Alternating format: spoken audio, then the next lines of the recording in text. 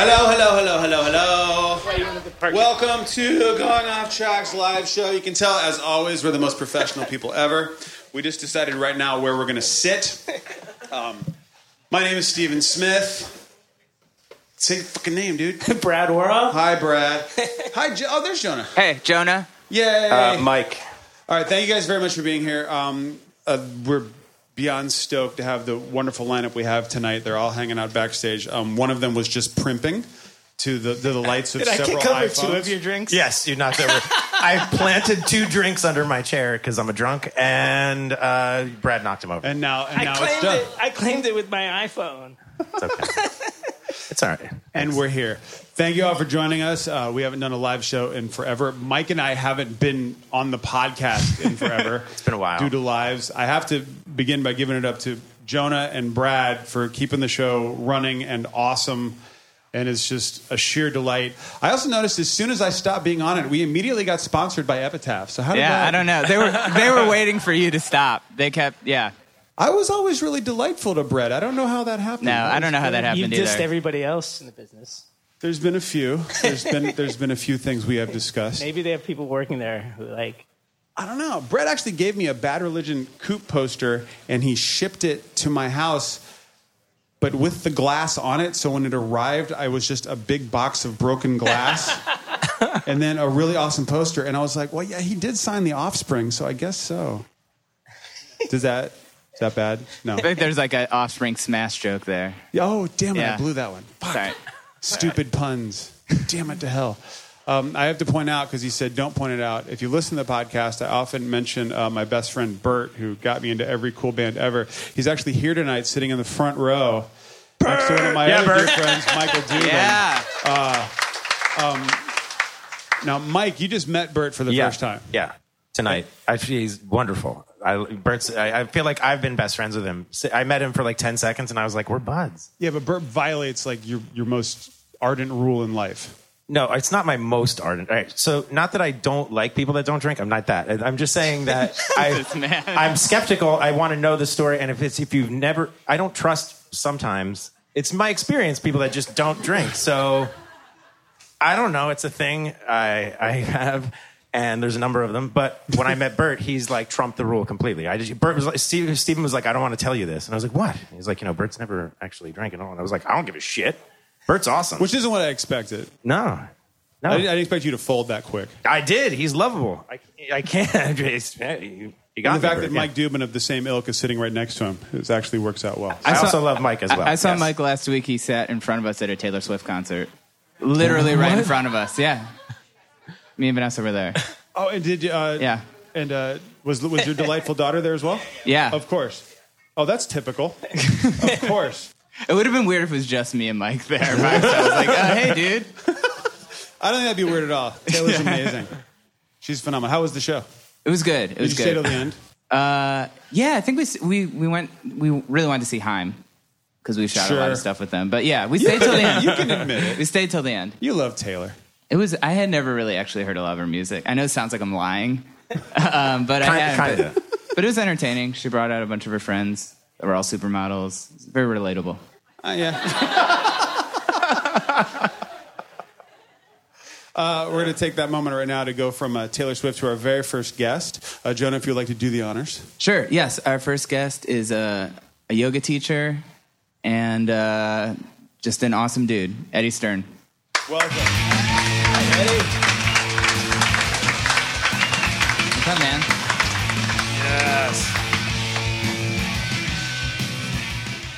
Yes. So Eddie showed up. He looks amazing. If you're listening to this, he's wearing a really cool suit. And I realized on the way here, I'm wearing a shirt that says "Fuck Off and Die" with a naked guy in the back. So feeling a little insecure. Actually, my entire inner lining of my suit says "Fuck Off and Die." Small letters repeated and repeated. That's not very Vedic, is it, Eddie? It's super Vedic. It's pre-Vedic, in fact. Oh, very nice. Very nice. No, we... every time we're doing these podcasts, we start chatting with people, and then we're like, no, please shut up, because before we wanted to have this out on the stage, just standing back there now, we had a conversation that went from Raiders of the Lost Ark to X T-shirts to Moby. We did. And it was great, and you all missed it. So anyway, how long have you been doing yoga?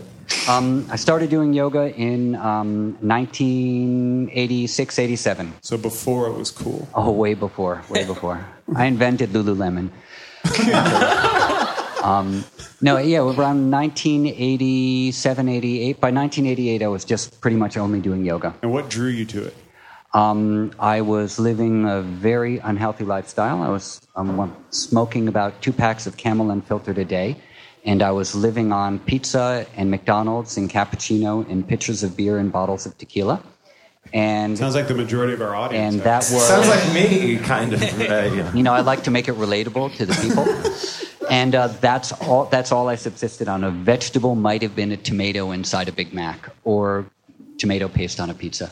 And that was it. And I wasn't feeling super good. And I was working with a guy at Bleecker Bob's Records on West 3rd Street who was also dealing ecstasy. And he said, hey, you should try being a vegetarian.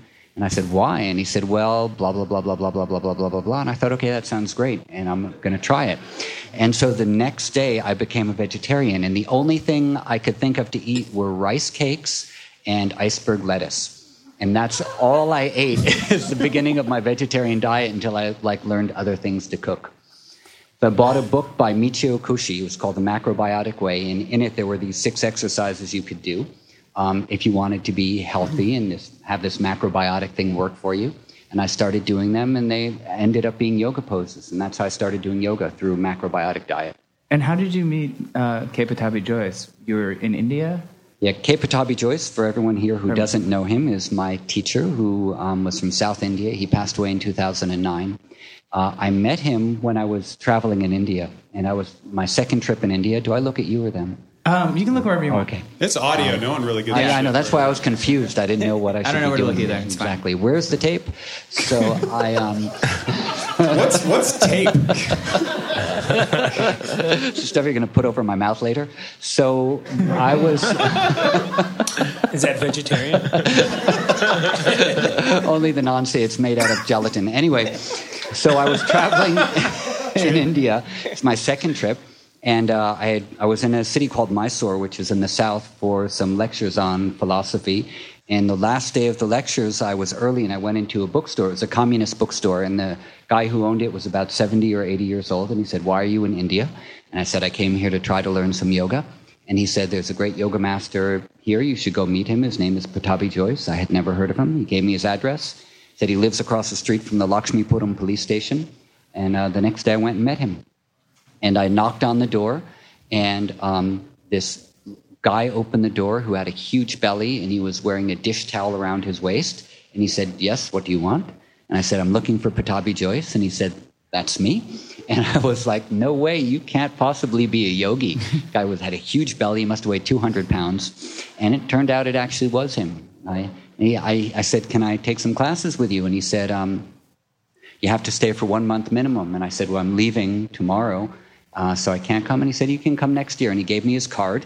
And so the next year I came back. It was the first time an Indian person had ever given me their card, by the way. It was 1990. Did you ever ask him what his diet consisted of? Yeah. Were you like, you look like the pizza McDonald's kind of guy I used to be. I mean, can you still be a yogi with that whole diet? One time there was a festival called Shivaratri, which is an all-night worship of Lord Shiva, who's a representation of pure consciousness. And during that evening, usually you fast on, you don't eat anything, you don't drink anything. And so the first year I was studying with him, I said, so it's Shivaratri, are you going to be fasting tonight? And he said, yes, I'll be fasting all day, all night. And I said, well, no food? And he said, yes, no food, only milk, banana, sugar, honey, coconut. What kind of a fast is that? Exactly. It's an equinox fast, basically. Yeah. That's amazing. And, yep. Not to change gears, but Change them. Okay, we're changing. Me and Mike were talking to I you. know where you're going you with want to talk about this? So I just came back from Cleveland. I was working on this award show for Alternative Press, and Rob Zombie was there. He got a Lifetime Achievement Award. And I was telling Mike... What? He performed Thunderkiss 65 with Motionless in White. And why is that You're saying it like it's cool. I'm trying to We're trying to segue. I'm trying to put a context in. You don't need to judge it. You needed no exposition at all. Anyways, we're talking about White Zombie, and Eddie's just kind of is like, oh yeah, I was in White Zombie for a month. Yeah, I was. Yeah. Well, Jonah and I also grew up listening to White Zombie too, so we were like, wait, what? All of a sudden they were like, oh man, it's a good thing we invited him. I didn't know what we were going to talk about. Well, I'm like, I know we're going to start with yoga, but one of us is slowly just going to be like, okay, White Zombie. How? Right. And I don't know, 1986, I was working at Bleecker Bob's. Sean from White Zombie used to come to Bleecker Bob's all the time, and she and a guy named Craig, who worked there also, from God as my co-pilot, were good friends. We all were hanging out. Craig, is he here? All right. What's up, Craig? Woo! So, and I played in God as my co-pilot also. Mainly I played Jew's harp and tabla in God as my co-pilot. So it's quite a difference from the White Zombie style, you know. Yeah, it was. Well, I couldn't do the White Zombie thing. I was getting into yoga, my life was changing, and I couldn't play that kind of music anymore. So, what were your experiences like with Rob Zombie? Barely any at all. I think I might have even quit the band before 2 rehearsals were over. But I could have had the job, really. But I didn't want it. All right, next. Yoga took precedence. There's your White Zombie story. That's it. We kind of reconnected because I read an article about you in the New Yorker in Talk of the Town, where someone went to Broome Street Shala and was sort of waiting for Madonna to show up. They were waiting for Madonna. And she didn't like show waiting up. for Godot. Yeah. But it also talked about how your studio's closing and you're opening a new one. Yes. Can you talk about that at all? I can. We have been on Broome Street in Soho with my yoga school and a Hindu temple that I run for the past 15 years, and the building got sold. What temple, sorry? It's called the Broome Street Ganesha Temple. It's a Hindu temple. Mm-hmm. From White Zombie to Ganesha. And hey, man. How it goes. That's all how we have those Ramon shirts, so it's kind of we had these Ramon shirts, exactly. And it said the Broome Street Temple on them. Anyway, so the building got sold. We have to move out on September 30th. And we decided, my landlord from that building who sold it bought a new building in Brooklyn, in Clinton Hill, and said, I think it would be a great yoga school. So we came and we looked at it, we saw the ground floor, and we thought, yeah, why not? Let's try it. And then we came back a couple weeks later, and we looked at the floor above it, which has 1,000 square foot outdoor deck, and we thought, maybe we'll take this too and do something, a little bigger. And then we took a look at the top floor, and we thought, wow, maybe we should live here. So then we took the top floor, and then there was only one floor left in the middle, and we thought, well, no one's going to want to live between us and a yoga school, so we might as well take that as well. So now we live in Clinton Hill, Brooklyn, and there was a time when I had been in India more times than I had been in Brooklyn. I grew up in Manhattan, and I was like, Brooklyn, are you fucking kidding me? No way. Yes, thank you. And so now I live here. Same here. And what we're doing is we decided, well, when you go to a yoga school, usually it's all about yoga or all about meditation and maybe a little bit about diet. And people feel a big split between their spiritual practice and how to integrate it into the rest of their regular life. So we thought, let's build something where everything is integrated. So we have the foundation where the ground floor is yoga and meditation and a steam room. And then the floor above that is a collaborative workspace and a library and a cafe. And the floor above that is a kitchen for cooking classes, more collaborative working spaces, and the offices that I use for the educational work we do and the outreach work we do. So basically we're trying to make, the traditional office, as everyone knows, has been pretty much obliterated. People work in cafes or in Starbucks or wherever. And so now we're saying, well, instead of doing that or just freelancing out of your home, come do your practice, work in the space. We have quiet hours. It's called the Brooklyn Yoga Club, by the way. So we'll have quiet hours in the club where people can work quietly and focus on what they're doing. And then hours when people can, collaborate and do work together. Wow. Right on. I feel like you guys should have a fireman pole. I'm just saying, not that I was thinking about that the whole time, but when you were describing the layout, You were. I was like, this would be really, and I was imagining whoa, I gotta go to the office. Hang on, you just go do a little Batman sort of change outfits. Or if they have a spiral staircase, put a slide next to it. Then you Fine, can we'll have a swing fireman pole. I think the fireman pole is pretty easy. If you You should won't say have all the firefighter pole and not be so sexist about it. firefighter pole. Good. We could get pole dancers if you want. Yeah. Wow, now you're getting Not what I right. expected from you without. Yeah, I was gonna say this Not the office. follow-up. Bring singles. Yoga and pole dancing I mean, get together very They do well. go together. They do, Yeah. It's a lot of stretching. It's a hard workout. Try it. I've tried it. It's hard, man. It's hard to hold the thing. I'm telling you. It's very slippery. I don't know what that's from, though. I have a question about yoga because I was reading recently, like you do, on the internet. So what I'm about to say must be true. It's absolutely true. Like, how old is yoga as a practice? Because I know that the word goes back for a long time, but as a form of lifestyle, some say exercise, that thing doesn't seem to be super old. Like, is it back to like the last century, or that's what I read? Yeah. Confirm or deny? I'm going to deny. Deny. And I have a lot to comment. I was going to say, yes, please. If you would care to hear. There's a recent spate of, I kind of call it, I don't know what I call it, but there's a bunch of academics out there these days who are trying to show that yoga, as we know it today, is really a mix of Swedish gymnastics and British military exercises, and that those were brought to India in the 1800s and 1900s when Indian nationalism was on the rise and incorporated into traditional practices whereby everything changed. And so that really the ancient yoga practices resembled nothing like they resemble today. There is a lot of falsity in those claims, but there is some truth that yoga, as we see it in America now, definitely resembles nothing like it resembled in India even 50 years ago, even now. I mean, no one in India has ever done dog yoga or bro yoga or hot naked yoga or anything like that. They have never... Not for lack of trying. Well, I mean, it's already hot there, so how are you going to monetize that? You can't. No one's going to pay extra for the heat. And so then as well, there are the... what was I just going to say? Oh, yes, music and yoga classes. And I know I got lost at Hot Naked. And music and yoga classes and all, and yoga fashion. And all these things are completely American inventions. But yoga for physical postures and meditation and breathing and all that have been around for a very, very long time. And there are texts which you can see in India which date back to the 1300s, which list over 100 different yoga positions, many of which we're still doing today. So there is a continuous thread, and a lot of that stuff which you're reading has since been disproven. Yeah, so those people are just dicks who brought that up. Pretty much, but since I teach yoga, I have to say, they're well-intentioned dicks. Okay. The best kind, right? I feel like you even like disagreeing with someone, I feel like you make it so, like, I don't know, I feel like whenever I sound like I'm always talking shit, I feel like you can do it and it still sounds so...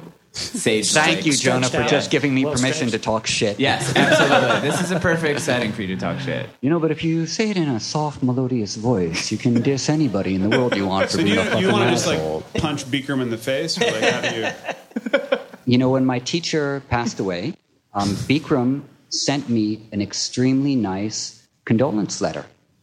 It was so sweet. I kept it, in fact. It doesn't mean that he's like a good guy for abusing his teachers and sleeping with his students and all that other stuff, which is really, really bad. But I have to say, he did send a really nice condolence letter, and I thought that was sweet. That's very nice. Yeah. Yeah. It's like Appetite for Destruction, great record, Axl Rose, douchebag. Yeah, that's true. That's how I'm reading into this. Axl's here tonight. Yeah. He's sitting right back over He's back there at the bar. Chinese democracy was garbage. Not good. Everybody knew it. Is that an apology, Axl? We forgive you. It's okay. When you say that you played in White Zombie, what do you play? Do you still play? Did you do bands before yoga? Yes, I was in a band called Chop Shop. I don't know if anyone here remember Chop Shop? Chop Shop, anyone? Chop Shop, anyone? Anyone? Bueller, anyone? No? No one even knows that reference, dude. Chop Shop, I can't remember. I think that we started a genre of music in the Lower East Side called scum rock, but I can't remember exactly if it was us or not. I actually remember Scum Rock. Do you remember Scum Rock? You would know about that. Now he remembers Scum Rock. There's a lot I don't remember from these time periods that he's discussing. Yeah. Well, Chop Shop... I might have been in the band, actually. Chop Shop was a good band. We had fun, and we started Scum Rock. We broke up in, I can't remember, 84, 85 or something like that. What does that mean, Scum Rock? Scum Rock was, because we're all scumbags, apparently. And that lasted through the 90s, by the way. Did it? Yeah. Our claim to fame really was we opened for the Butthole Surfers at CBGB's, and that was pretty much our last. No big deal, right? No, that's not cool or anything, yeah. right? So, and that was pretty much the height of our arc, and then a show at the 930 Club, and then I think we also opened. Anyone remember Red Lorry, Yellow Lorry? Red Lorry, Yellow Lorry, anybody? Name only. Yeah, I got 3 hands. Good. So we opened for them also, a club called Subway in Queens. So that was fun. Anyway, after that that was pretty much it for me. I played with I did a little bit of music with Moby, not much, and I was in a band called the Four Horsemen of the Apocalypse, and which did nothing at all. And 1 week or less than a month with White Zombie, got us my co-pilot, and then off to India. It's funny that the band Four Horsemen of the Apocalypse did nothing at all. I feel like that would be the band. Yeah, I know, totally. What do you want our name to be? I don't know. Four Horsemen of the Apocalypse. We're going to do some shit. Exactly. The longest. We're going to do They're waiting for the reunion. That is going to be. I would think that would be the band. Like if I joined that band, I'd be like, man, I don't know what you expect of me, but I'm going to bring it fucking 100,000%. Yeah. Actually, the best recording I have that me and Moby did together was 20 minutes of chanting Om Shanti and ringing Tibetan bells. You should release that. I should totally release it. on I might be Slack. into that, yeah. Well, actually, back to meditation, I was going to say, we were talking before, which we shouldn't do, but if we didn't, we wouldn't have learned about White Zombie or this, but Stephen actually got me into meditation, which is funny because... He doesn't do it. Yeah, Stephen does not... he just introduced me to somebody that got me into it. But you should meditate, dude, before I fucking kill you. But you mentioned something funny, speaking of like the tone... Speaking of like the tone of voice you say things, and what was it you were saying? You were describing somebody that you had seen, I don't know where it was, online, that was telling you how to rid yourself of the... in a very calm way. It was the Fuck That meditation on YouTube. Fuck That meditation. A friend of mine who's a yoga teacher just told me the guy is basically, there's a picture of the waves lapping up gently on a beach, and he's going, and when the thoughts come into your mind that are disturbing, just say... Fuck that. You bitches got nothing on me. Which is what I'm doing. We could do that. I could. Probably the best mantra ever. Yeah. I thought this is so like Tom Cruise derivative. Now, how the hell are you going to unpack that? Risky business. Oh, yeah. I am too old for this show. Yeah, but you don't look it. You look like 10. Like what? I have a mentality of a 10-year-old. In fact, my daughter says she demotes me every once in a while, and now I'm hovering around 9. Oh, yeah. 9's brutal. Totally. From what I've heard. Dude, thank you so much for joining us, man. It's a Thank pleasure you for having me. Oh my God. Hey, he's got a yoga place near here. Go Yes. Clinton Hill. Brooklyn Yoga Club? Brooklyn Yoga Club. Yes, check it out. And also, if you don't have an office, fucking go work there. Totally. Talk to him. And they're going to possibly get a firefighter pole. Yeah. / stripper pole. Yeah. It's Brooklyn. It could go either way. Totally. We have the ceiling height. Thank you guys very much. Thank you so much. Thank you. Thank you. Very much. Hey, sir.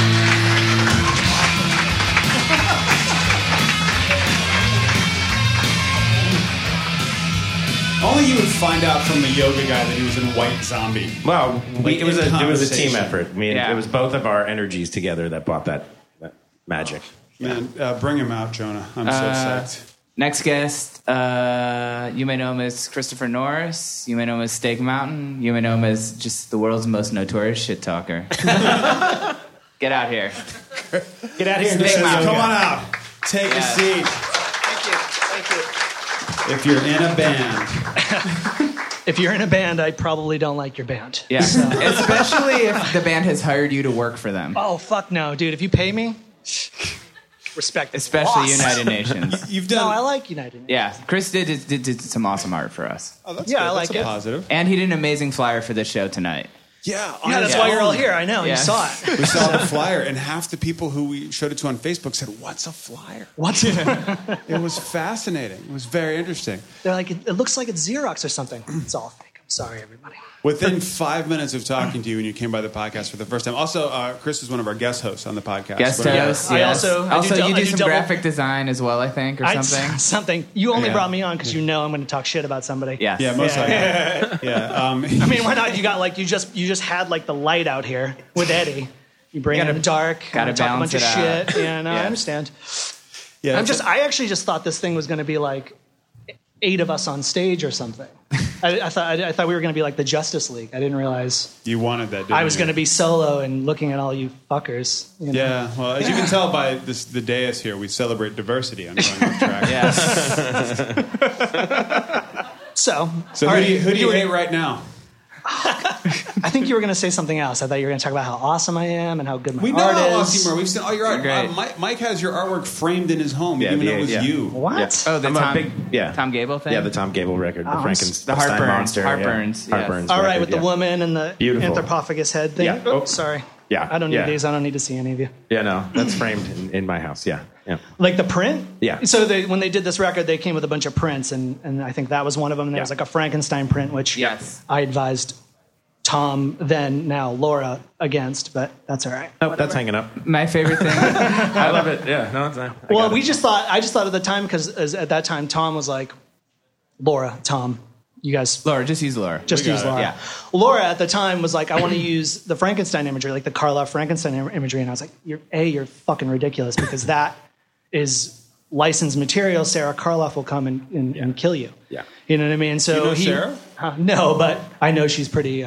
She's pretty hardcore. She would. She loves the dad. You know what I mean? So yeah, it ended up being like we had to use it for that. But originally that was the cover until I was like, Universal's going to sue you, and Sarah on the Karloff's vinyl, going to didn't sue you do on you. the vinyl? You did The Bride as well. Yeah. Well, that was released by somebody small enough for no one to care, which was Jordan. Yeah, which I do have, like, the Karloff and Yeah, The Bride. yeah. So the Bride, it's a thing. Yeah. The Bride came out on a smaller label, so no one really cared. You know what I mean? It was just like, fuck, who cares? Beautiful. So, But I love seeing Laura because she always invites you to shows, and I'll be like, "Oh, is Chris coming?" She's like, "I invited him." He said, "No, no, I'd never go to a fucking show. I mean, just except this, because I can't it's about believe you're me, of actually even course. here."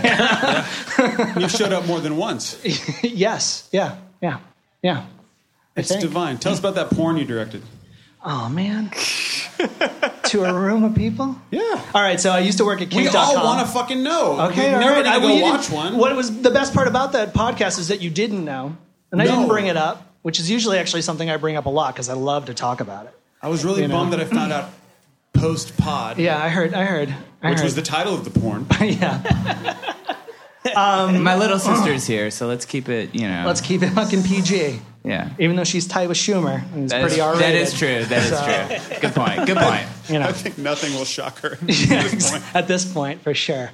So I don't know. What do you want to know? I mean, about do you adult start movies? off do you PA first and work your way up? Well, I worked for do you have Kink.com. to be dildo carrier? No. Every joke ever. Yes. Is Normally. the lube guy here, Normally. and then the lighting designer. Did you do that? No. Here's what happened. I worked at Kink.com in San Francisco from 2009 to 2012. I was their set decorator, which... Yeah, that's not even the fucking funny part. So you were a dildo guy. Was anyone ever like, "Are you the drummer in Combat Wounded Veteran?" or no? No, because I was never the drummer in Combat Wounded Okay. Veteran. Oh my god, you're right. Good point. 4 people are giggling. Fact check. Take that out, Brad. So I got hair in my eye. I don't have hair in my head, but I have hair in my eye. I was their set decorator, which doesn't sound what. It's true. I have stray hair in my eye. I don't know. Sounds like a great job set decorating a porno. Yeah, it was awesome. It was actually truly. It was like the best job I've ever had for not the reasons you think would be like the best job anyone would ever have, which is like, oh, cool, you get to watch fucking all day, great, it's awesome. And smell sadness. Good Lord. Steve, Not I often didn't know. though. That you wouldn't think. You'd think, but I think that's more in the Valley. That's more of an LA that's sadness true, yeah. thing. Little chats. People come into kink for a specific reason. Okay. And that reason is they like to get their ass handed to them in some capacity, or like to hand people their asses. Mm-hmm. You know what I mean? So it's more of the building works, and the way the business works, and the people that are in the building. It's a lot different than the porn stereotype of like whatever, just the dumb idiot who's lost her way or lost his way, and they find themselves being like, it's either the Port Authority men's room or, a fucking basement in New Jersey. You know what I mean? So the dad or uncle conundrum. Right, exactly. That thing that always gets brought up. And when you actually work in the business, it's just a really bad stereotype. But that being said, I was their set decorator, and I know that sounds like, oh, really, I should just be putting down a dirty mattress and some fucking sheets on the... But it's not like that at all. Kink is like it's a full production house. It's in the Armory in San Francisco. And it is 5 floors, and the basement is all sets. And now originally it was like, it's not the Armory because it's like, called the Armory because they think that's cool. It was it was an armory, like the National Guard was there forever. And in like 2005, Peter Ackworth, who runs kink.com, bought the building outright, how the legend goes, in cash in a briefcase like a fucking drug dealer. And from the military. Actually, it was in private hands. The way the legend around the building goes is that the Russian mob owned it because it had been empty for like 10 years. Just empty. No one did anything with it. So Peter had been doing it in a loft somewhere in North Beach and then moved it to an office building in downtown and then was looking for a bigger space to expand. Peter had a dream. It's insane. He definitely had a dream. He was like an investment banker here in Wall Street, and he loved getting beat up, and he was super into S&M, and he had seen an article about a fireman who had started a porn company out of his like basement in New Jersey. There we go. And he'd become like a millionaire. And Peter was like, oh, I could do that. I'm business minded, and I love the dirty stuff, and I love to get beat up and whatever.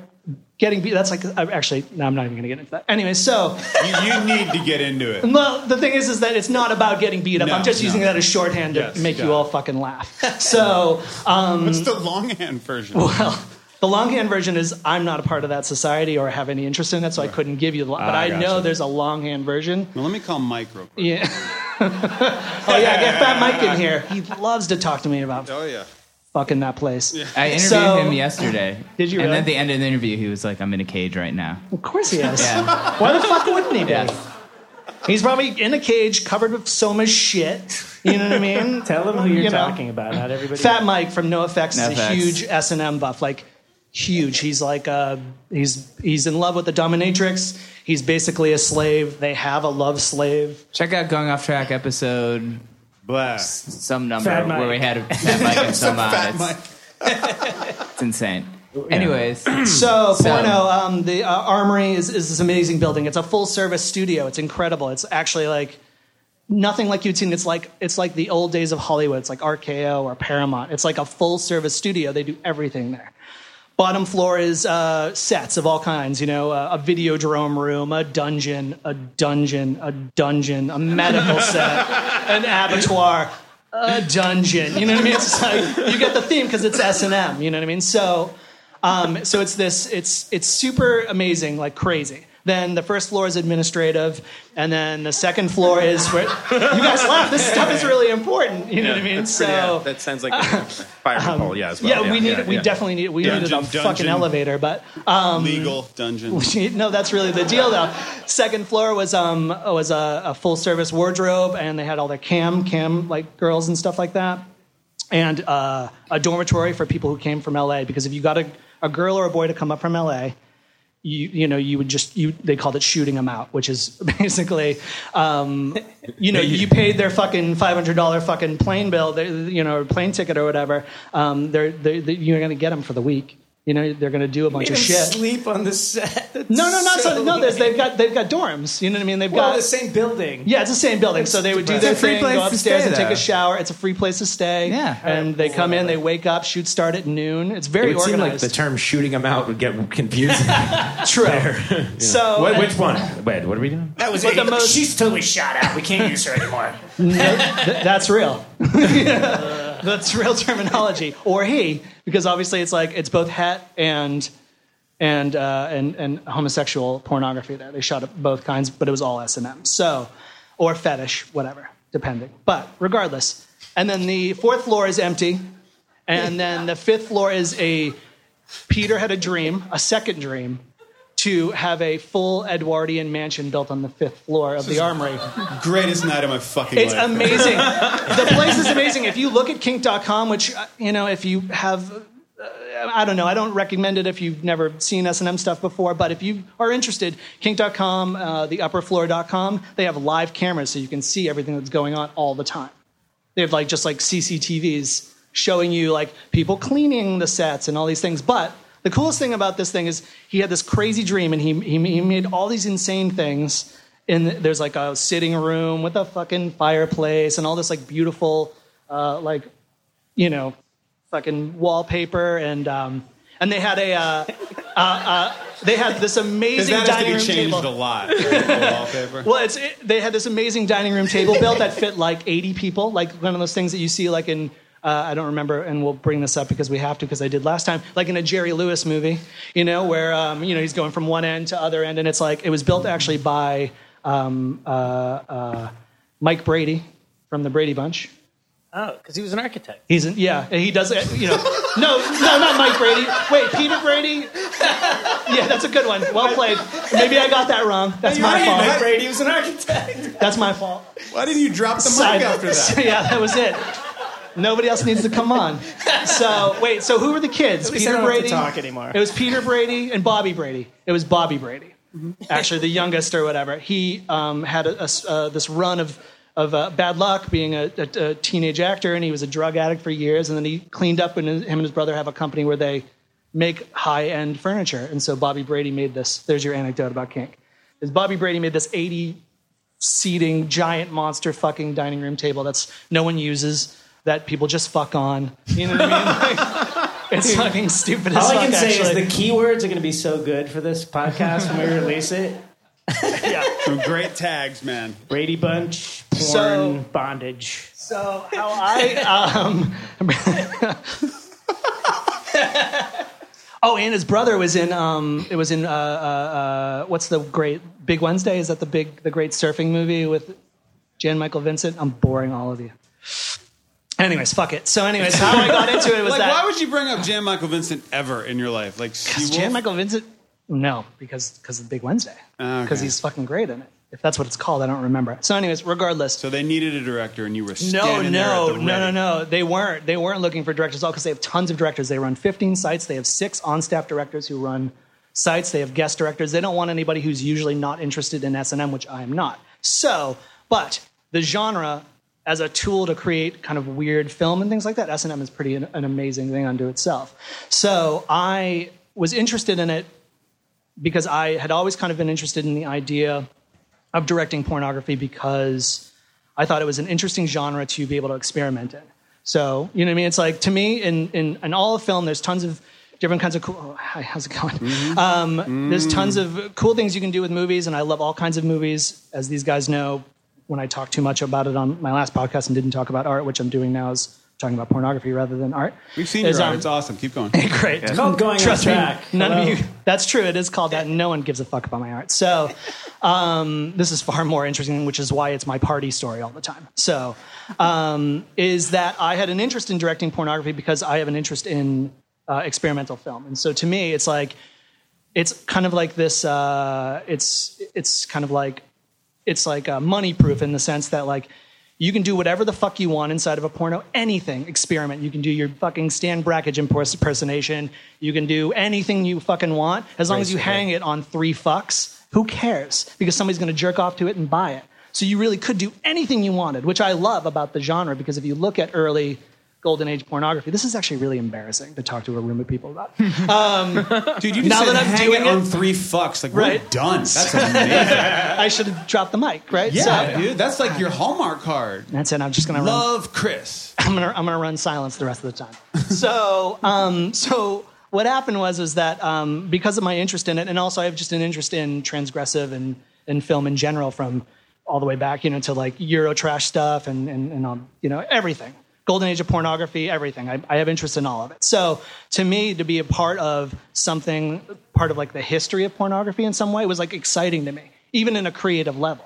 So to get that job at Kink, which was amazing to get on a creative level, where I wasn't just washing dildos or fuck machines or fuck boxes or fuck floors or fuck tables, whatever, you know what I mean? So keep going, dude. It was amazing to kind of be in a creative position where I could kind of get in there and be so you're doing this mermaid shoot. Have you ever seen this old movie? Have you ever seen, these kind of movies. So The Incredible Mr. Limpet, right? That's the one.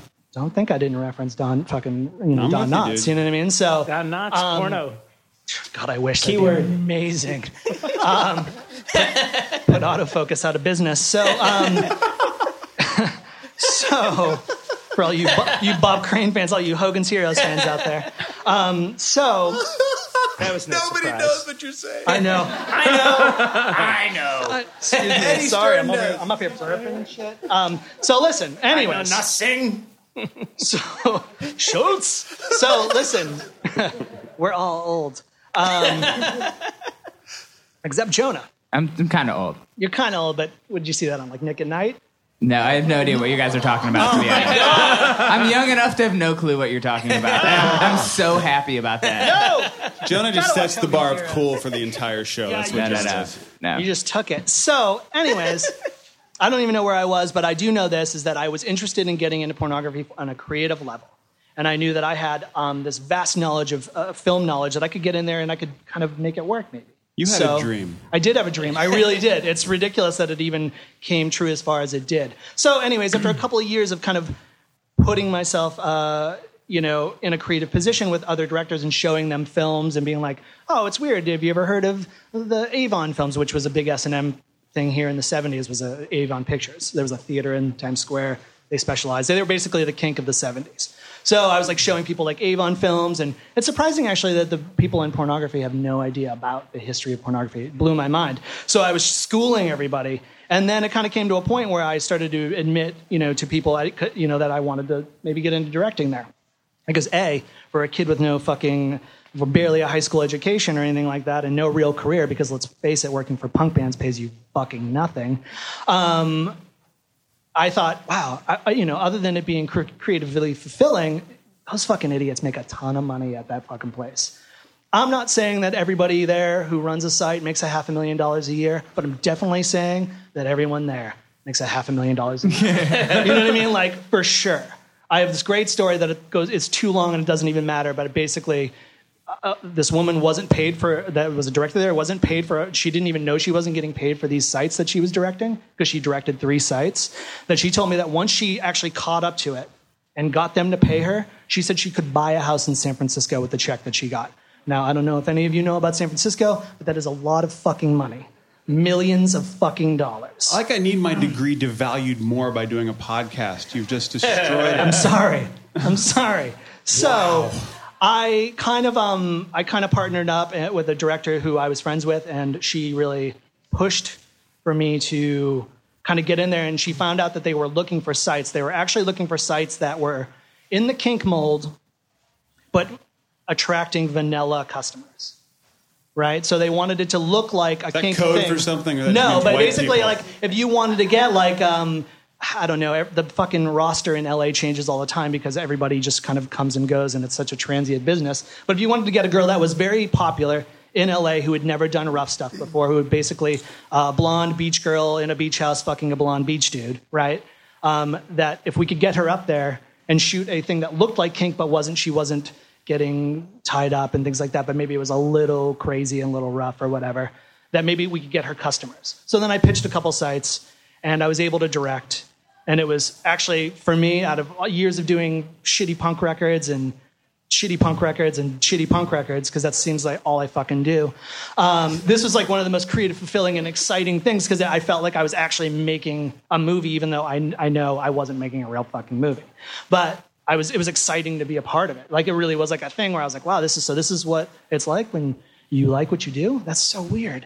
So it was super exciting and crazy, and it didn't end up happening for me. What was the name of the movie? All right, so what it wasn't even about movies, it was pitching sites, potential sites. Okay, got it. So, come on. So one site was a Peeping Tom site, and it was pretty, they didn't have the fetish of Peeping Tom in the building, and it's pretty easy. You can just get anybody from LA that's, whatever, and get her up there. I hope you're writing this shit down. So that one was called icansseeyou.com or something like that. It was like really just like, I wanted it to be creepy. That's but deep. Yeah, well, it is still pornography. I'm not that much of a fucking clueless idealist about it. I know what I'm making, but I also know that what I could put into it. You know what I mean? So I know that no one cares about artistic porn. Everybody just wants to flap their shit. So I get it. You know what I mean? But if I knew I was doing it, at least I knew I was doing it. I know everybody would fucking, it would just be ignored because whatever. But if I knew I could do it, oh man, that was fucking awesome. So that was the first one. The other one I did was called, and this is really embarrassing, and my face is going to turn red. The site was called titsintrouble.com, which titsintrouble, which is tit.com. So that one was because Peter, it was really surprising because Peter himself is a very, he's like a big breast nut. He's like the Russ Meyer of San Francisco or something. And, but he didn't have one of these. Like a man mostly. Well, but I'm saying like he likes like ridiculous, like just milkmaid stuff. Oh, okay. So, sorry, that was offensive. So I pitched that to him and he loved it. Sorry, Stephen. And just don't stop. And it went really, they both went really well. And actually, they put them on this thing called Kink on Demand, and they tracked well and they sold well. But what ended up happening ultimately at the end of my time at Kink was that I had made myself too useful as a set decorator because I didn't put a dirty mattress in a fucking. I was part of the team. I was like, let's make this thing. Let's make it fucking awesome. Let's make it look cool. Let's make this room look cool. Let's put a picture of the Pope in the background. That's actually funny because, as a side note, credit cards run everything that you watch as far as pornography goes. If you want to get a credit card on board to process your payments, they have a list of things that you cannot shoot. Religious imagery is one of them. You cannot use guns. You cannot hit anybody with a closed fist. No blood stuff, and then obviously like dumb shit like bestiality. Wait. You know what I mean? And credit card companies monitor the content. Yeah. Awesome. There you go. Oh my God. That's it. That was it, right? That's it. That's it. Everything that you jerk off to, MasterCard knows has set the perimeters. That is the better job than directing artsy porn. It's working at MasterCard and finding unsuitable material. Yeah, and making sure that no one is hitting anybody with a closed fist. And getting paid a butt ton of money. Yes, they are, absolutely. Without a doubt. So it ended up, I made myself too valuable, and there was a lot of red tape, as most companies have it, a lot of red tape, and I was not able to become a director, and then so I stopped working there partially because I met my wife, and it was time to move to New York City for us to get married, and then, no awe out of that? No? Thank you. And then also because it was just good timing. It was like, oh, well, you know what? You guys don't want me to be a director, and I don't really want to lift furniture for another 3 fucking years because there is no elevator in that building. So I was lifting like 60-pound fuck boxes, dicks. Thank you. You fucking wish. So I wish that would have been amazing. A 60-pound dick. I don't love dick, but I would love to touch a 60-pound dick. That's amazing. So, I'd have to carry him like 4 or 5 flights of stairs when they had shoots on the abandoned rooms or in the mansion set thing on the top floor. So, so it was like a lot of sweaty, crazy work that didn't involve anything disgusting other than just touching disgusting things and putting them in places for people to do stuff disgusting things on.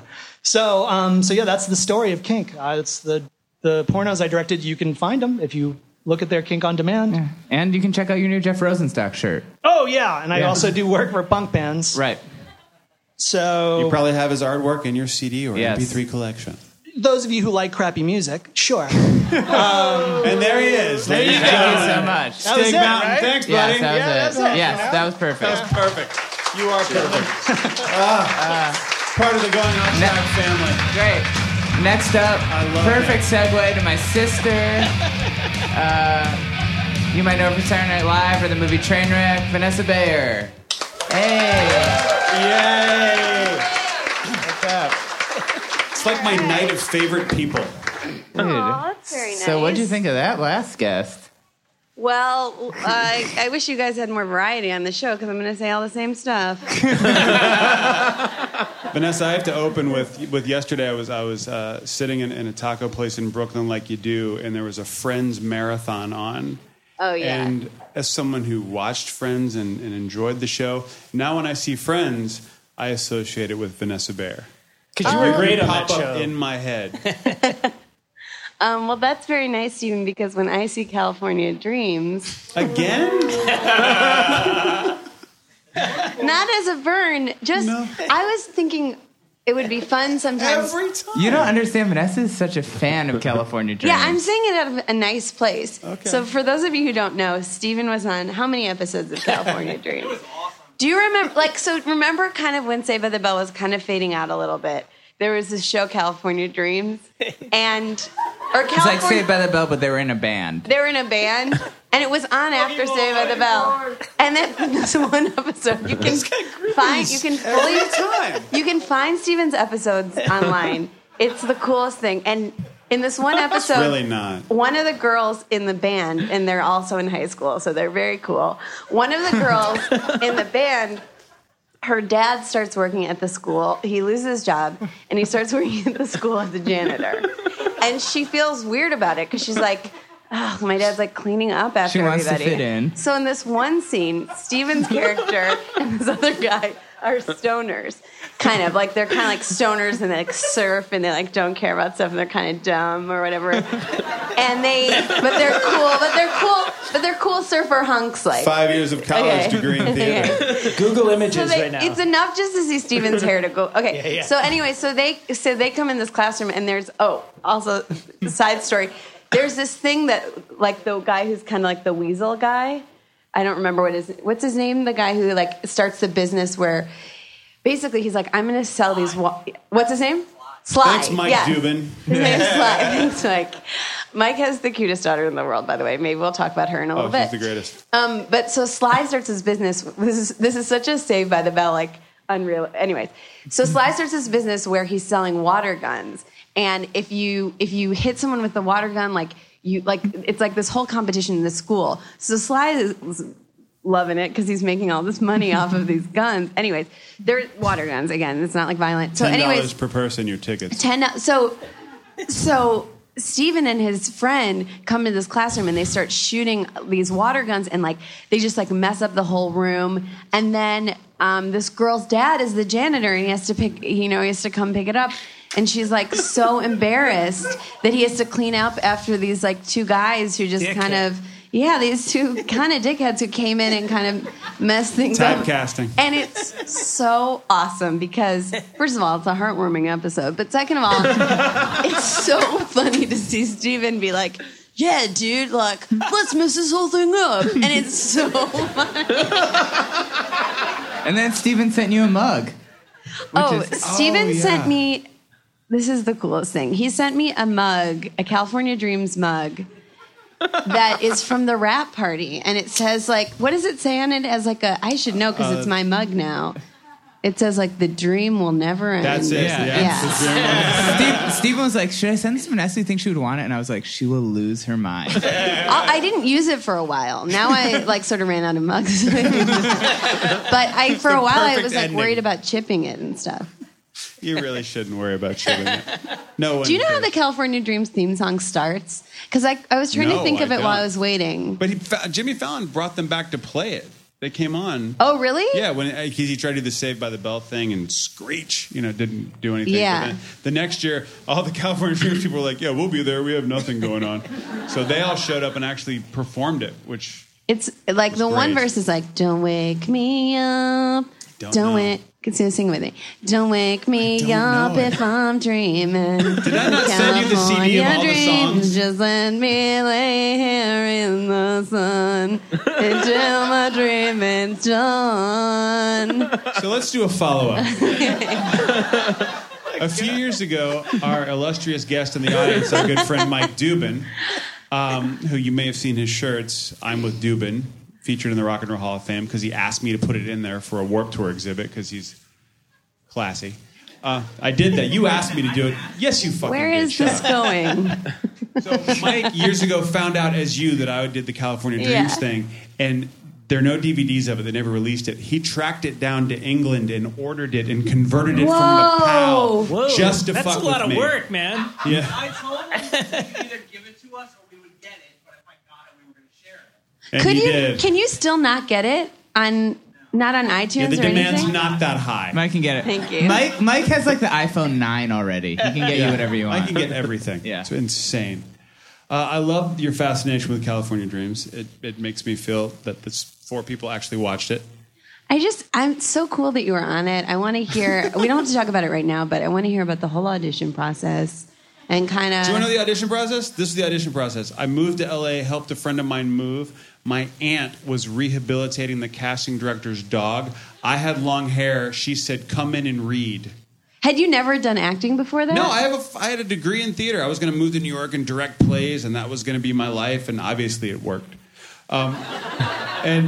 And so I literally went to the casting, and I read it, and she said the first note I ever got from a professional casting director was, can you do it a little more Bill and Ted? Yes, it is. Your characters in that episode are very Bill and Ted. Similar to your character on Buffy the Vampire Slayer. This is taking a horrible... Stephen hates talking turn. about this stuff. And you can kind of see like turn. the origins See, of. I'm tweaking my You can knuckles kind of 'cause I'm see nervous. the origins of where that character comes from when you were playing actually yourself on Queer Eye for the Straight Guy. When you were being made over. I love this where this is going. Oh my God. If I got residuals for anything I've ever done in my life, I wouldn't be here. You don't now. get Queer Eye residuals? No, you don't get anything. I get residuals for anything. I think I saw Queer Eye was on. Like, I think you can watch Netflix on that, and you can see a horrible portion of my life. Wait, didn't they make you? Can't believe I haven't done that yet. Didn't they Feeling make like a real you idiot. cut your hair? Like they, No, I wouldn't let them cut my hair. That's my big regret. I was like, no, this long hair with 3 different colors is obviously cool. Yeah, it was like a professional hairstylist. Oh, yeah. And then I went to that guy for years, and still he cuts my hair, and he ended up The guy from Queer Eye? Not the guy on the show. The guy on The guy who cuts hair. the guy who cut right, the- because there's a style guy on the The show. guy who cuts the hair on Queer Eye, his name was Kyan, and he literally was hired because he's the most handsome man ever. To which, where you hang out with him for all, even straight, you go, yeah, probably. Like, you're really a good-looking dude. And he was like a colorist assistant, but was just really hot. And everybody who worked on the show was really gay and was like, well, we have to find a spot for Kyan because he's... Wasn't the guy who was the original angel in Grease? Yeah, Jay. I'm not Grease. Rent. Rent, yes. I don't know why I said Grease. In Well, 'cause Rent, there was an angel in Grease. He was. What was his? He was in Rent, and he was like the culture guy. Yeah. And he was the guy that would come over and go, your records are terrible. And he came over to my house and went, your records are cool. And I went, I guess. So did he have to say, like, what did he say? He had to pretend. That they weren't good? Yeah, that they weren't good. The whole thing was a sham. They didn't do anything. I don't want to give it away secrets, and I hope the show doesn't get mad at me, but I did have a friend who worked on What Not to Wear. And she did say that if people are shopping on their own, I don't know how many of you guys have watched that show, but they always, like, the people go shopping by themselves, and then Stacey and Clinton are, like, watching them, and they're like, they're doing a terrible job. We need to join them. That if they're doing a good job, that they, like, are like, do a bad job, or like they show them doing a bad job, because otherwise there's no reason for them to go in there and be like, this is a great shape for you. Like, this might not be the right piece, but do you see how it, you know?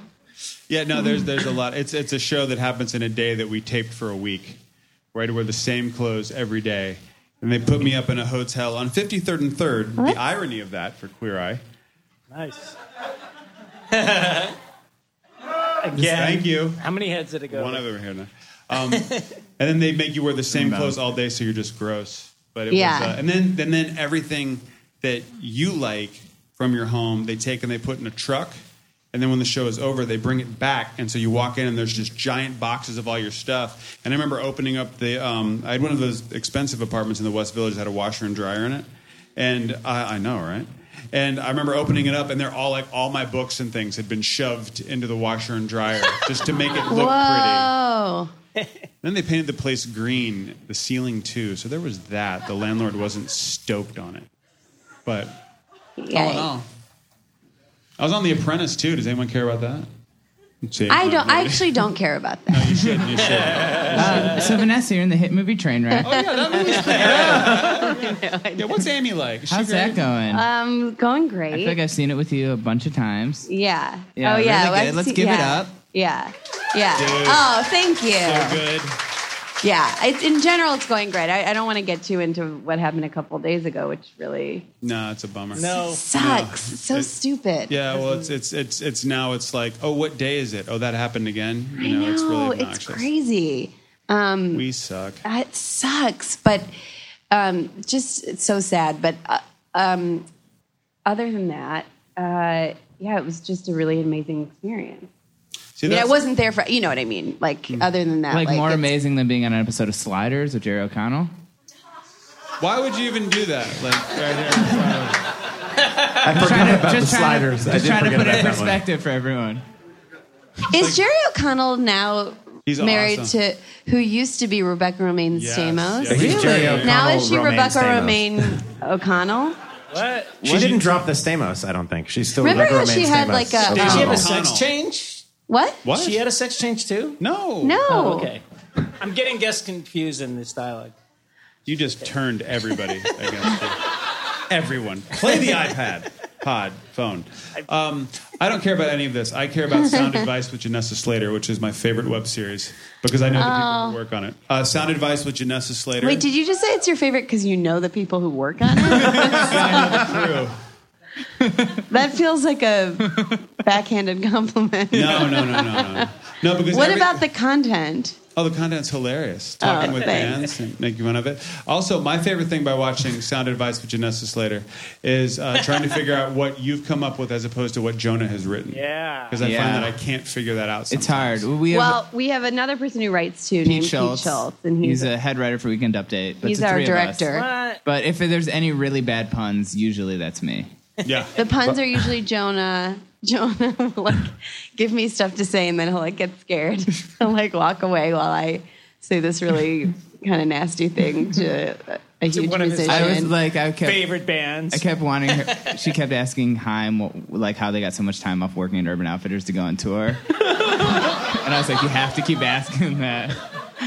And they kept being like, we don't work in Urban Outfitters. But I thought it was so funny. But I don't have to say it. Vanessa has to say it. Yeah, I'm the one who always has to say it. Do you ever veto something that Jonah's written? Yeah, sometimes. I mean, we don't usually. I mean, we just sort of go through like. We kind of go through it in front of the guests and like say that like. We usually have a lot of questions and then or comments, and then we'll like won't do all of them, and then usually because we're improvising too, like we don't have time to do all of them. But yeah, we've had some real. I'm trying to think of some of our biggest. The show been going on for burns. over a year now? What's that? Yeah, like probably 2 years. But we do it very irregularly. Yes, like we just had like a bunch kind of come out, but we do it kind of when we have time to do it. Don't look at my I'm schedule. checking the time. My schedule's really And crazy. also, I'm bored. I'm not really mad. Well, Jonah, don't you like just think of shit you would never, ever want to ask a band, and then you just go say this and then walk away? Like, do you ever? That's basically 100% how it works. Yeah. Well, Jonah. Like sorry, go ahead. No, it's because Jonah gave. I feel like this was maybe 6 months ago or something. Jonah had to interview a band or something, and he did it in my apartment. And I was like, oh, Jonah's good at writing these questions because he writes real. He does this for real. So like he writes real interview questions, and then what he's writing for Sound Advice are like the things he could never really ask. Exactly. Yeah. Yeah. Or the things that you asked and they felt dead.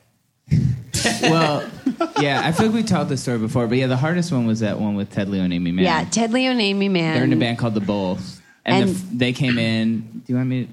Oh yeah, go ahead. Sorry. We can do it. Tell it together. We can tell it together. Okay, they came in. We didn't really know them. We were like big fans of theirs. And the first joke, they came in and read, and the first joke is, "It's your band called The Bulls because you're both almost eligible for Social Security."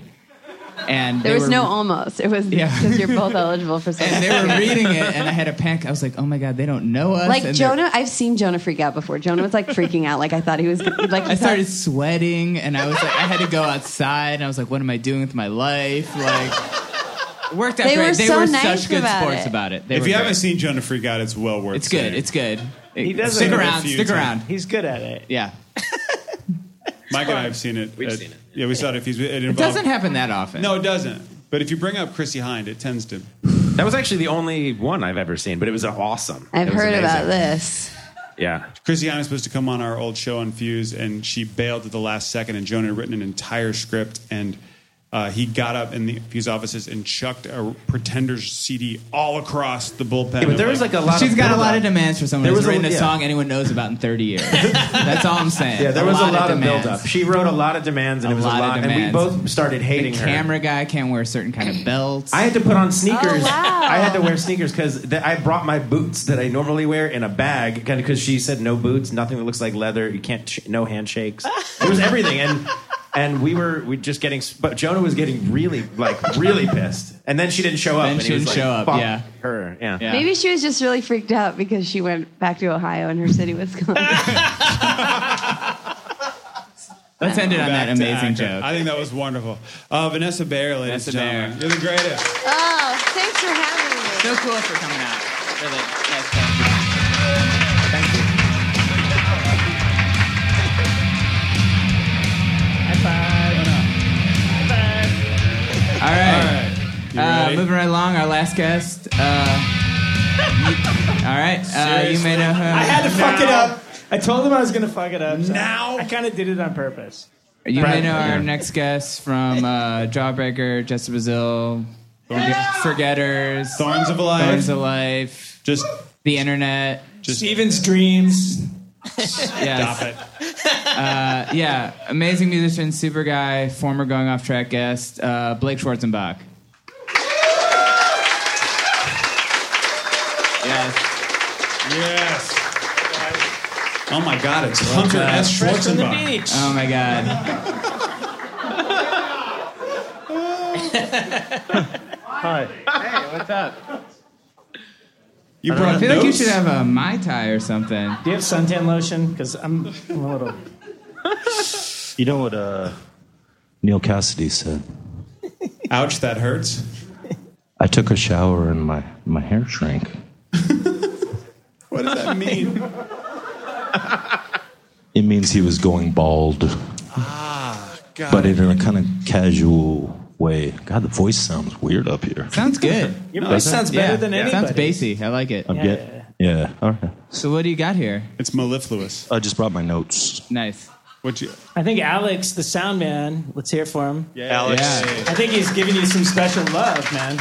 Well, he did a Forgetters show Oh, a while back. Yeah, absolutely. Alex Forgetters played here? Great sound person. We played in this basement. Wow. Oh, very nice. Give it up. I think Jonah and I saw Thorns in a squat where the opening act was a cat killing a mouse on a drum riser. No, a drum kit. You were there, Dubin. You were there. Like, legitimately. Like, I have photos of this cat, like, going after a mouse there. As an act of entertainment? I hope so. No. In any real squat, no animals are killed. Oh, that's true, yeah. That makes sense. I think I've been in a couple. What about rats? I love rats. For reals? Yes. Yeah. You're an all-animal kind of guy? Like, all or nothing? All animal, all the way. So we were talking earlier. You recently adopted 2 kittens today. Very recently. Today, Blake adopted 2 kittens. Wow. Yeah. That's a brave man right there. I'm a rescue technician. What was the inspiration for that? Well, you been thinking about it for a while, or was it spur of the moment, or how did that happen? I think spontaneity is the same thing. Yeah. I've been thinking about it all my life, how people mistreat people. And then I walked by this veterinarian clinic in Windsor Terrace with a friend of mine, and we saw these 2 little kitties like in the window, and she was like, we got to stop. And there they are. Now, have you named them yet? Now I live with them. Now, have you What named them? color Or are do you- they? What color? Oh, that was Brad. He threw his voice this way. That was amazing. Yeah, What that was color are they? amazing. Yeah.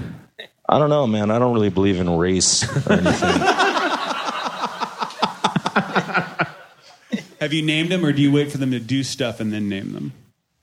I have a couple names in mind, but I have some friends sending me suggestions. Really? Yeah. You have to send them photos first, or like? No, just cold call it. How about mittens? Mittens? Mittens? Yeah. So far I got Hans for the boy cat and Raoul for the girl cat. I back that completely. So this week you just felt the need, you put an awesome song out on the interwebs. Sanity is Waiting. I did. I put an old song out. Is that an old song? How long has that been floating about?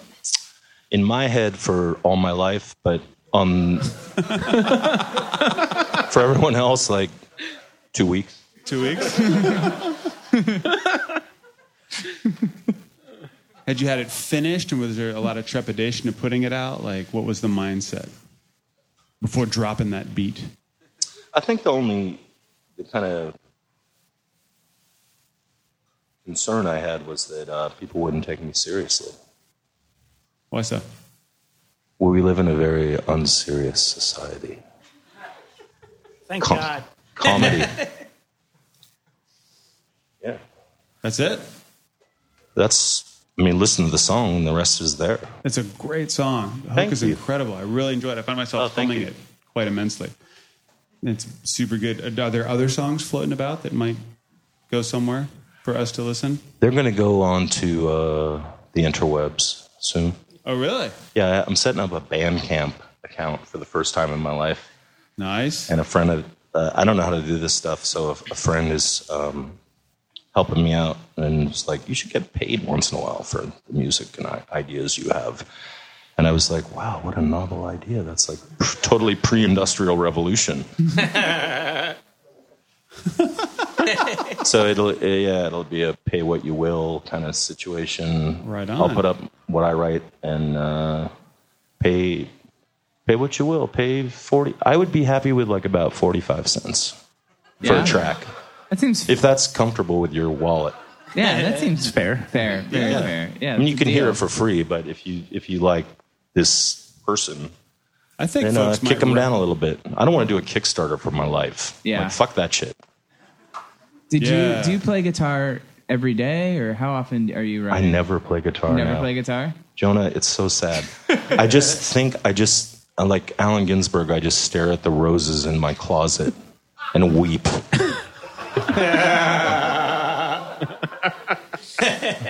I cannot monetize this culture that we live in. There's no way to do it and stay sane.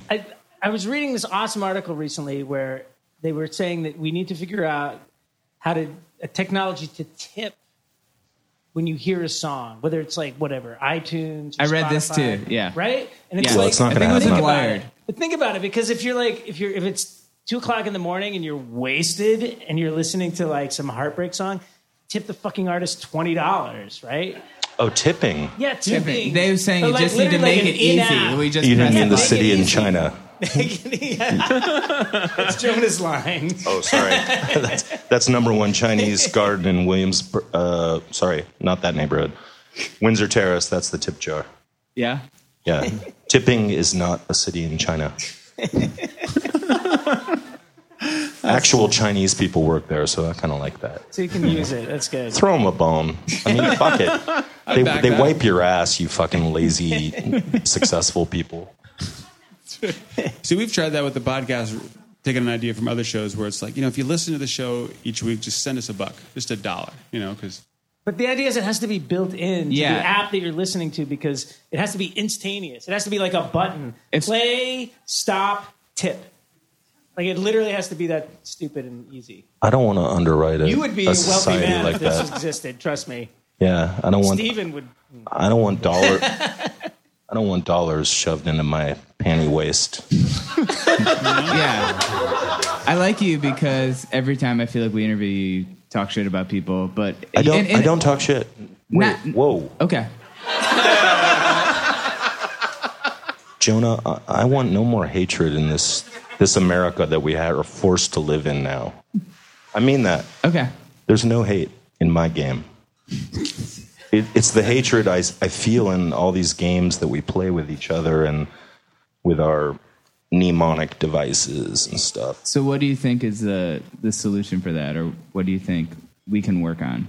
I think, to go to your first guest, straight up yoga, I'm not joking. This ain't funny. I mean, it's funny because it's a cosmic joke, but I think slowing down, doing what you're doing, playing what you're playing, it's Evan Dando. It's like loving what you love, loving who you love, and not getting caught up in all this noise. I had you until Evan Dando. Yeah, last time I saw Evan Dando, he threw his guitar at his tech because it was out of tune. No, that's not true. He's a great artist. He's a great songwriter. Yeah, completely. Great singer. Good voice. Good voice. Yes. It's a shame about Ray. It really is.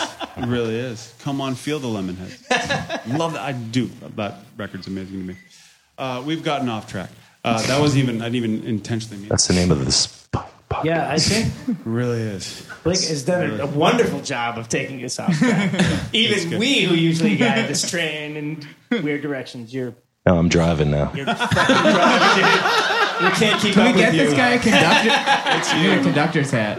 I'm driving for all of you. I like it. That's all I do. Take us there. At least for myself and my friends. So a dear friend of ours, Trevor Kelly.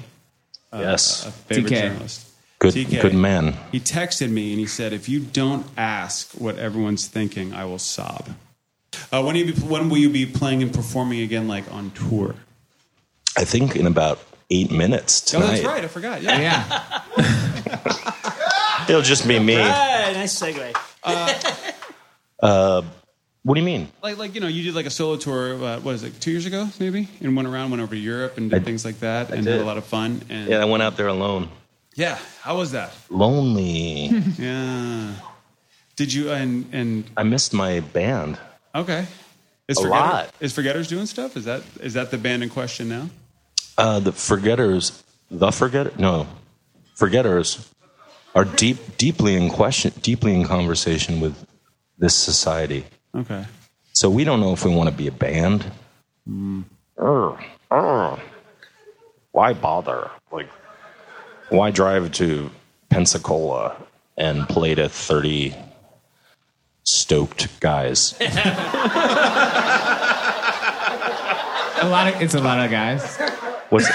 My band plays to all guys, so I can. We tend to get a high guy quotient. Yeah, same here. Yeah. Feel it. And you want to switch that demo?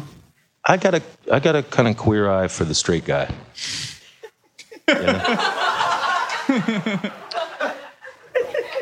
This is not how I envisioned this going. I think it's terrific that we can sit around and talk like this, honestly, about what's going on in America right now. I agree. So what is a dear friend of mine sitting in the front row actually sent a question to that. Who's your friend? This guy right here, Bert. Bert. Hi, Bert. Yes. Let's have your question. He was like, how do we affect social change, Blake? Which he texted me 2 days ago, so this is oddly prophetic. I don't know how you did that. Him, not you. Yeah, Bert, not you. No, not you. Never me. How do we affect social change? Yes. Yeah. Jeez. You like that one? A little softball for you. Yeah, I know. Thanks. Thanks for that. Bubba Hotep. Which is, you just gave Mike a boner. I love that movie. Yeah. Sorry, continue. I think, what does it matter what I think? Like, you got Sandra Bland, Sean Bell, hundreds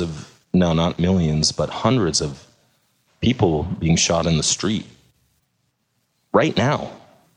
Dragged, humiliated, hogtied. It is a really good softball question. Mm-hmm. Well, I think about this, and how do you intervene in this culture that we live in now? It fascinates me because as someone who has children, I find myself thinking like, fuck, I brought kids around to this. It seems like, dipshittery left and right. And then I asked my mother about it, and she said, sadly, it's always been this way, but info gets to you quicker now. I think that's very true. And I was like, oh, that kind of blows. And she went, yeah, it kind of blows. Kind of blows to live. Yeah. And I think if we can figure out how to do that. It's hard to be an optimist, I find. Yeah. No, I'm a terrible optimist. You are? I'm the worst. Mm-hmm. I have so much hope I should be incarcerated. Good. I think an album title. Yeah. Bert, write that down. Bert's next album. He just recorded. That's gonna be it. You should totally do it, dude. We have movement in terms of gay marriages and recognition of actual unions. We have movement pretty much nowhere else. Right? I mean, I don't know what we've won. Healthcare is we're starting to look at that actually as a real issue. And then other parts of the world have their shit together with some of this stuff.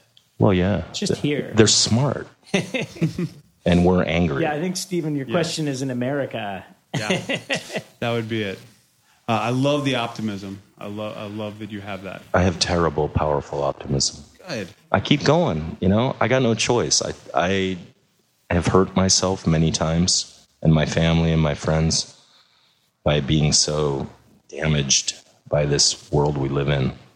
And I think it's, Camus asked the ultimate question. There's only one philosophical question.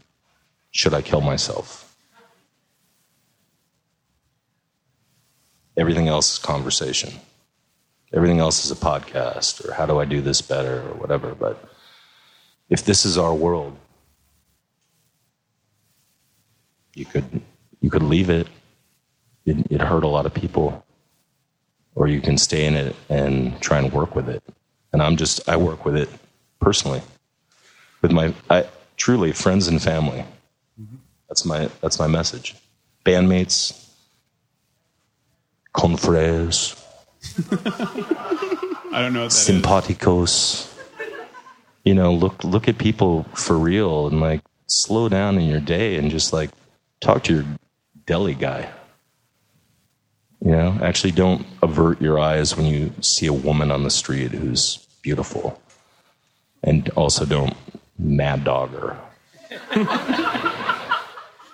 Just be honest. And I think we'll be fine or we'll be destroyed. And at least you could say you were involved. Right on, Blake. Thanks so much. You want to play something? I do. Okay, good. Let's do it. Ladies and gentlemen, thanks for being here. We're going to end the show.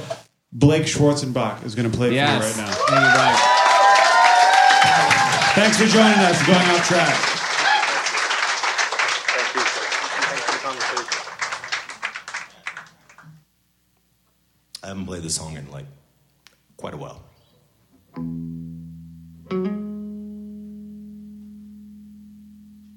So you and I will learn it together again, if you don't mind.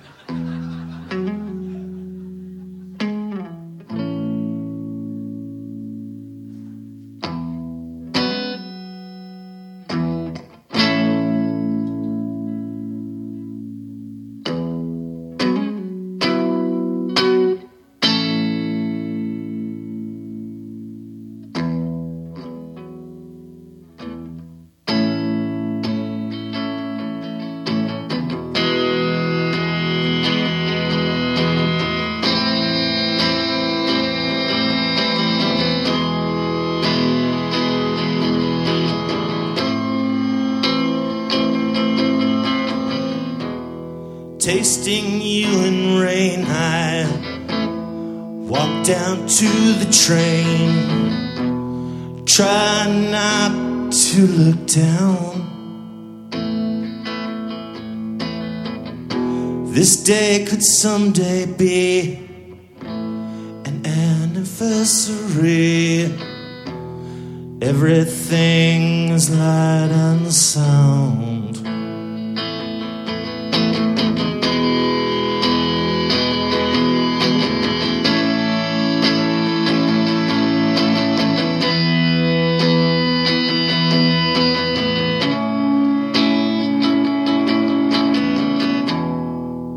Facing forwards, going slowly. Wait for you to show me where this train wants to go.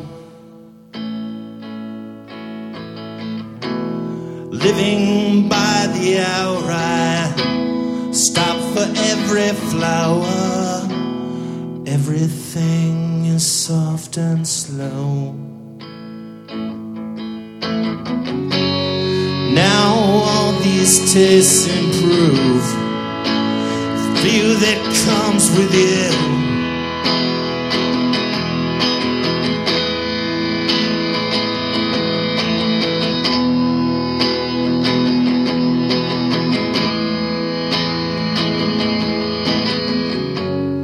Like they handed me my life.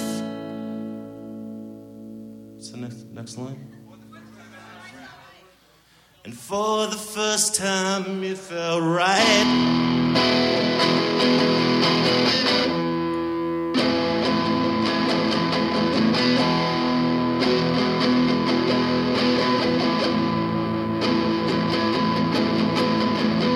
Thank you for helping me see there's a life in me. It was dying to get out. Holding you, we make 2 spoons beneath this April moon. Everything is soft and sweet. This cigarette, it could seduce a nation with its smoke.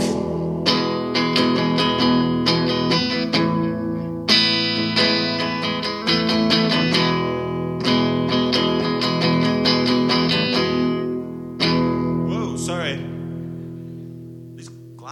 I'm old, so wearing glasses is new to me. We had the cigarette line.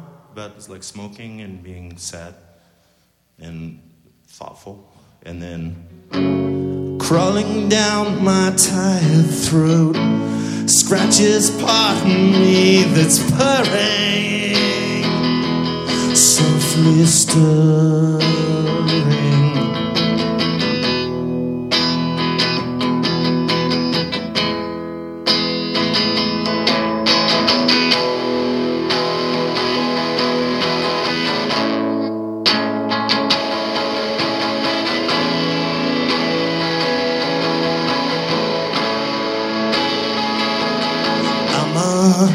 Captain of industry, working famously on the next building I build.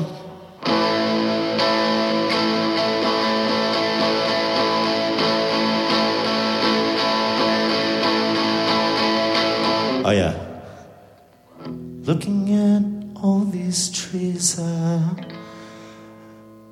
feel affinity with everything so soft and still.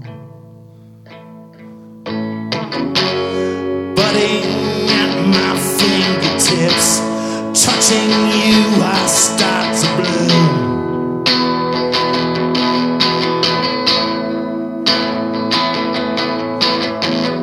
Alive with trains and passing ships, soft and sweet along your lips now. We go, oh, wow.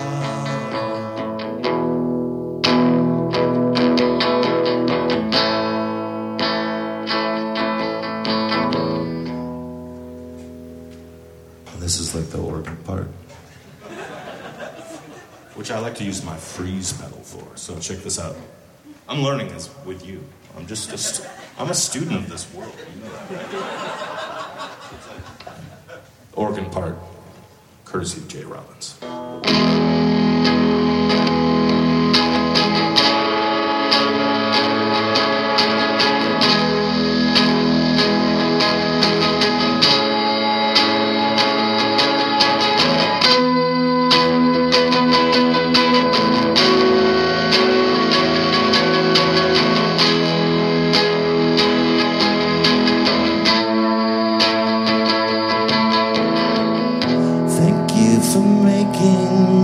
Taking me from my monastery.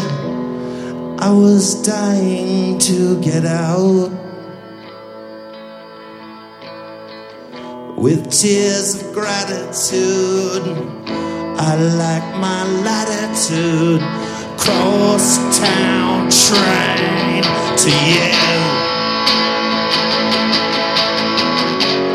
Now all the taste improves through the view of you.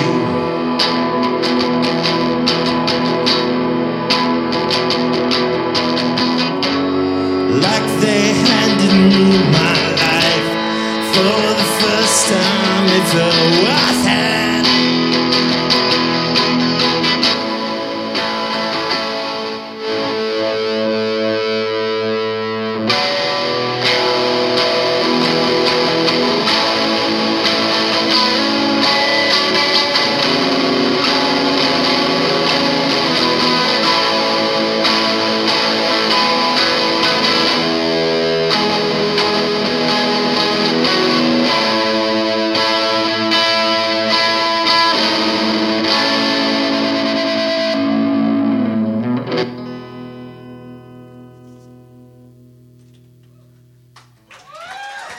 Thank you.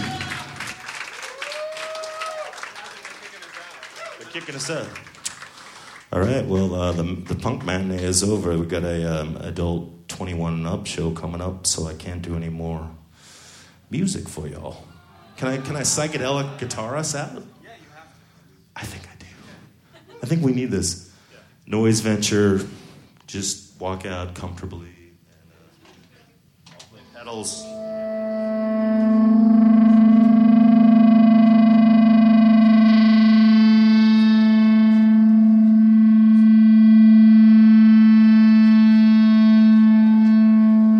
George Jefferson hates white people.